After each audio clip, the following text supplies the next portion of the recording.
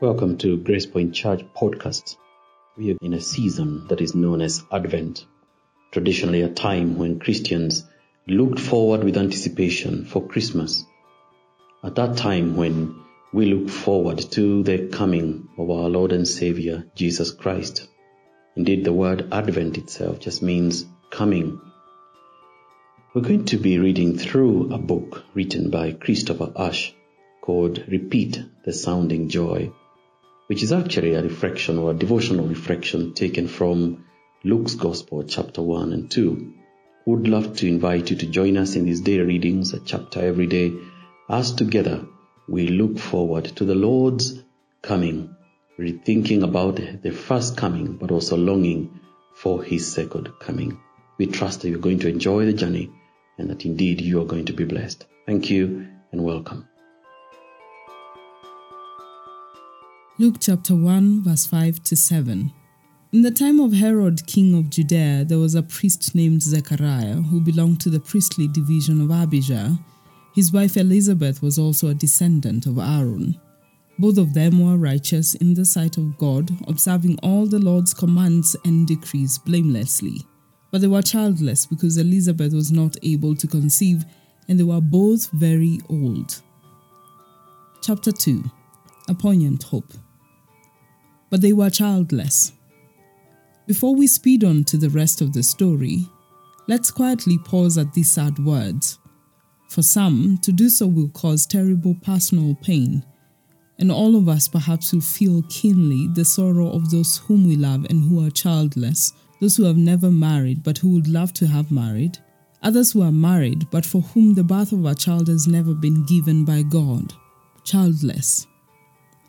It is, as one childless couple has said, that strange grief which has no focus for its tears and no object for its love. There is no anniversary of childlessness on which friends might send a card of condolence, no grave to visit and remember, no photograph or name or memory of the child who never came. It is just an emptiness, a notness, a joy that didn't come, a hope forever dashed. Zechariah and Elizabeth were married. They hoped and prayed for a child, for they valued highly such a wonderful gift from God. But the child never came. The months went by, but there was no conception. Gradually, the biological clock ticked on to the years when it seemed unlikely to happen, and finally into that stage of life when it was most definitely not going to happen. Many tears, much quiet grieving, and no hope. Childless. Yet however painful it might be to pause here in the story, it is important to do so. For it will deepen our grasp of the nature and the wonder of the gospel of the Lord Jesus, and that depth of wonder will more than compensate for the tears we may shed. Childlessness is a poignant motif in the story of the Bible. Abraham and Sarah are childless until Isaac is given. Isaac and Rebekah are childless until Esau and Jacob are born. Jacob and Rachel are childless until Joseph is given, and there were others. And now, Zechariah and Elizabeth, this godly priest and pious wife, are added to the list. It is clear that for none of these couples was their childlessness a punishment from God for their sin. And yet, after her son John is conceived, Elizabeth describes her former childlessness as a disgrace among her people. "The Lord has done this for me," she said. "In these days He has shown His favor and taken away my disgrace among the people." Chapter 1 verse 25. Some would have considered Elizabeth's childlessness to be a disgrace because they thought it was a punishment from God for her sin. The friends who come to comfort the Old Testament character Job in his misery think like this. Such people would have been wrong. Luke describes Zechariah and Elizabeth in glowing terms as profoundly righteous people who keep the law of God because they believe all the promises of God. And yet, there is a sense in which their childlessness is a disgrace, for it is a peculiarly vivid example of the misery of living in a world under sin and the righteous judgment of God. Every sickness, every sadness, every disability is, in this sense, visible evidence that we live in a world under the righteous judgment of God. No doubt there are marks in your life at the moment that show you too are living in a world under judgment. We are all marked in some way with what Elizabeth calls disgrace. And therefore, and this is the wonderful significance of what happens, the remover of this disgrace is a sign of the kindness and the mercy of God as disgrace is swept away by grace. Again and again in the Bible story, this is what the birth of an unexpected child means from Isaac onwards. It is a sign of the gospel. A world with no new children will be a sad and forever aging world, a world without hope.